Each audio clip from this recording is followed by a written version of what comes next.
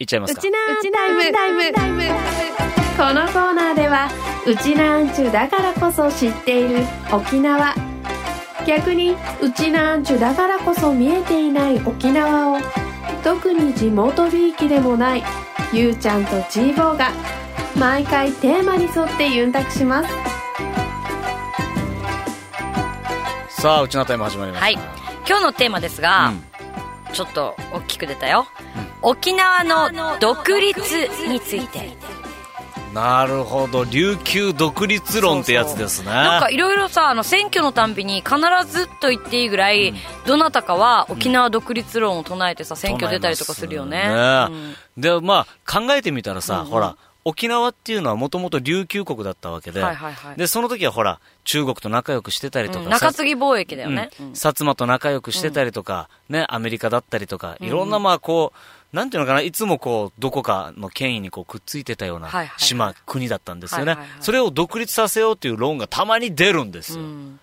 なんだろうね、わかんないです。私はさ、現代っ子だからさ、無理しちゃった。まあ現代っ子だから、そうだよ、現代っ子だよ。あんまり近代っ子ではないね。近代っ子じゃないよね、現代っ子だからさ、なんかあんまり、その独立に関しては、賛成じゃないというより、それ何のメリットがあるんだろうなっていつも思ってるんですけど。ああ、そうなんですよ。で、独立できるのかみたいなね。そうって言ってる方はさ、どういうことがあるから言ってんの？俺が知ってるのはさ、一応根拠あるみたいで。沖縄の国際通りのどこかでですね、一度なんか工事をしてる時に天然ガスが出てきたらしいんですよ。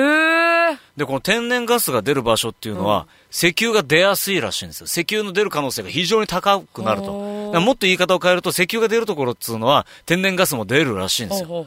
まあそれからもう十何年も経ってるらしいんですけどね。その後掘り続けてないんだ。ないらしい。まあ掘るのも金かかるしね。で、沖縄の、これはまたちょっと違う話なんだけど、沖縄の近海には琉球トラフっていう、海底があって、そこからですね、熱水鉱床っていうのが湧き上がってて、そこからレアメタル、重金属なんかが出てるらしいんですよ。それってさ、輸出とかできるぐらいの量で出てるってことらしいんですよ。で、それで、まあ、鉱床っていう名前がつくときには、掘って、取った時に採算が合うから鉱床っていう名前がつくそうなんですよ。だからこの熱水鉱床があると。で、そこからまた石油も取れるんじゃないかって話に広がってるんですよ。で、この海底ではですね、まあ、これはもうあれですよ、眉唾の話なんですけども、各国のこの潜水艦がこうしのぎを削ってるというか、こう、まあ、牽制し合ってるような場所だったりするそうなんですよ。で、日本としても国家機密で、これを推し進めていってるそうなんですけど。なんでその国家機密レベルのやつゆうちゃんが知ってんのよ。そういうことなんですよ。問題はそこなんですよ。俺に知られてるっていうね。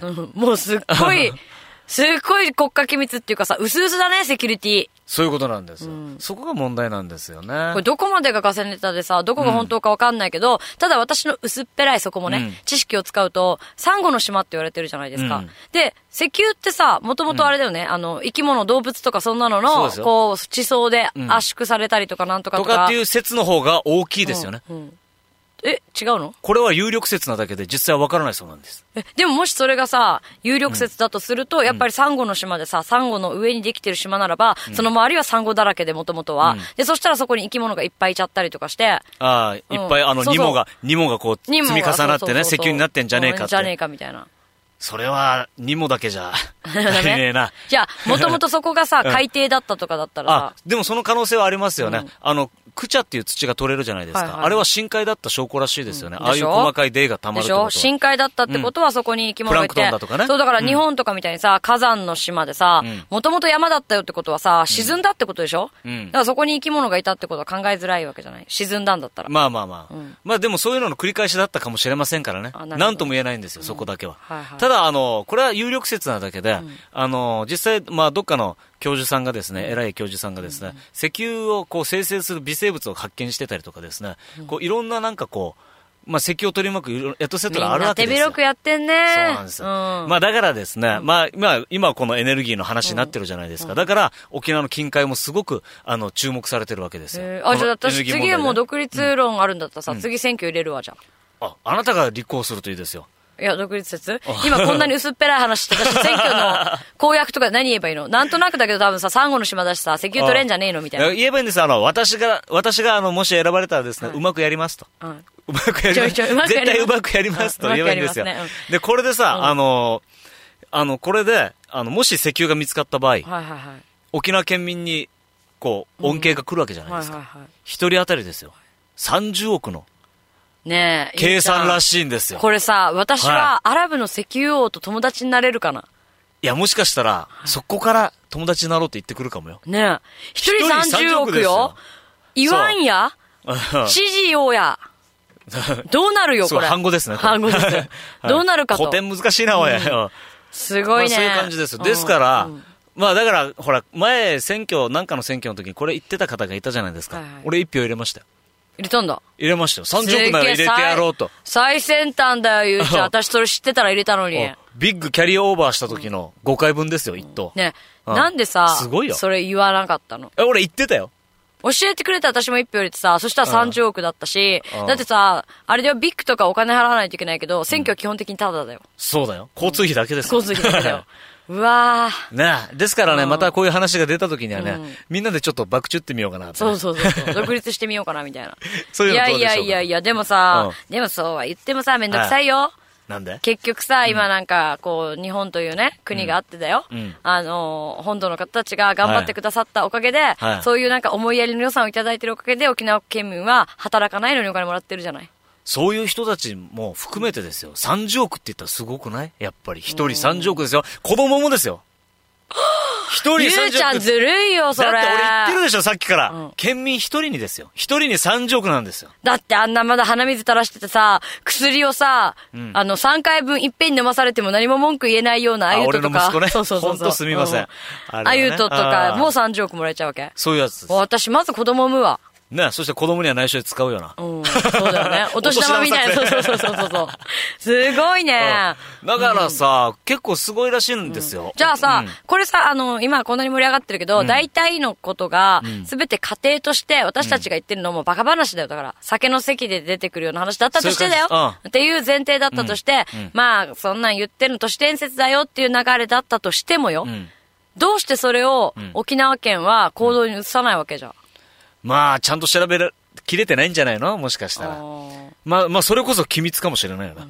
本当はやってるの？かもしくはもう取れててさ、日本とかがさ、国債の返済とかにあったりとかして。共産、米軍なんてな。まあちょっと。またかよ、みたいな。結局仲良しかよ、みたいなね。思いやり予算そこから出てたりとかしてね。本当だよな。ただ今ね、中央集権化って言われてますよ、また民主。だってさ、もう本当今もう地球が抱えてる問題っていうのはもう基本エネルギー問題ですよ。すべては。だからほら、石油もさ、採掘、予測可能年数みたいので、ね、40年、50年って言われて結構久しいんですよ。計算が合わなくなってきてる。なんでかって言ったら、オイルシェードって言ってですね、石油を含む泥とか、ね、そういった泥が見つかって、そこから生成できるような技術も出てきたから、まあまだ取れてるわけなんですけど、まあそれでも心もとないわけですよ。で、あれどうなってんだろうね。質量保存の法則かなんかでいくとさ、一応この石油とか使ったとして、使ったとしてもそれはまた何かになってとかで、全部が保たれるようになってるわけじゃない？まあそうですよ。で、なるとさ、これ使い尽くした時の状態としては何が増えるんだろうね。まあそういうことですよね。だからやっぱり能力がなっちゃうのかな、みたいな。でもこれはですね、また新しい考え方でエントロピーという考え方があってですね、すべては均一にならされるっていう発想があるんですけど、こんな小難しいことをですね、このうちなタイムでやるわけにはいかない。そうか。そうだよね。本当に。もう私もでもこれ以上は出ないわ。俺もこれ以上は言いたくないわ。じゃあまあ、うちなタイムに戻るとして。うちなタイムだもんだって。そうだよね。沖縄。取れたらいいさーでいいんですよ。そうだよね。なんとかなるよねって、なんくるないさー。なんくるないさーですよ。まあでも、独立になっちゃったりとかした日にはね。でも意外にその方が、経済的にも頑張るのかな。どうなんでしょうね。ただまあ、いきなりね、まあとりあえずほら、47都道府県のうちの1県ですから、僕だって。ね。だから、まあ、いきなりそういうわけにもいかないでしょうし、実際ですよ。また、たらればですけど、実際そうやって石油が取れて、沖縄県だけで使いたいや、みたいな話になった時に、独立させてくれるんでしょうか？なんか手続きとかあんのかな？区役所に行って申請するとかさ。今までにないね。これは、じゃあ、もう仕方ないから、もう頭を下げて、ロシアあたりに聞こうか。あそこはしょっちゅう独立とかなんとかの話出てるからさ、いろいろやり方詳しいよ。あそこも黒いぜ。だからもう北方領土あげますから教えてくださいとか。待て。これは、こういうのは、すっごいデリケート。そうだね。これすっごいデリケート。そうだね。そんなこと言ったらもう米軍基地沖縄持っとけみたいになっちゃうもんね。向こうの言い分からしたらあげますからって言っても、いや、俺たちのだもんって言われたら終わりですよ。そうだよね。話おかしいよね。そういうことなんですよ。そういうことなんだよね。だから、例えば沖縄を、沖縄の近海で石油が取れた。もうすごい潤うと。沖縄県が独立するための、なんか裏工作的なので、誰か漫画書いてくんねえかな。漫画でどうにかなるの？最初漫画でさ、いろいろ実験してほしいよな。漫画ってある意味シミュレーション的なとこあるじゃないですか。アトムじゃなくてなんだっけ、ドラえもんじゃなくて何かそうだよね。今、現代に近づいてきてるっていう。やっぱアトムだよ。アトムの世界で、未来は近未来はこうなってるって書かれたやつがさ、今近づきつつあるみたいな。そうなんですか。だからほら、結構漫画ってすごいじゃないですか。ね、国家独立論とか結構出たりするじゃないですか。そういったね、作家さんにですね、これをなんかネタにですね、シミュレートしてほしいななんてね。なるほどね。思うんですけど。その際には住民権あげたりとかね、そういう。その時はもう、ね、それで30億ですよ。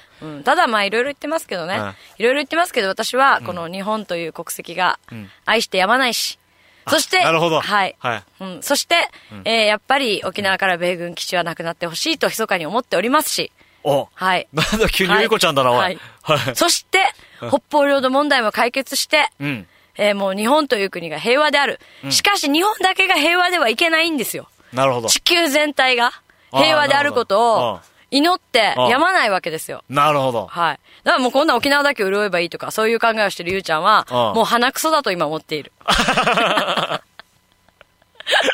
そういうさ、そういういい沖縄の人が多いからさ、そういう人たち選挙通らないんだろうね。あと思うけどさ、鼻くそでさ、話飛ぶけどさ、沖縄車社会じゃない。よくさ、窓開けてさ、こう車の窓ガーって開けて、そこから手を出してさ、タバコ捨てる方もいますけど、ただ指こすってる人いるじゃないですか。窓から外に。あんまそういう見たことないけど。あれって鼻くそか鼻毛かななんて俺思ってるんですけどね。沖縄の人車社会だからさ、鼻くそやっぱりさ、県民として臭いじゃなくて黒いのかな。他の県より。でもそうでもないか。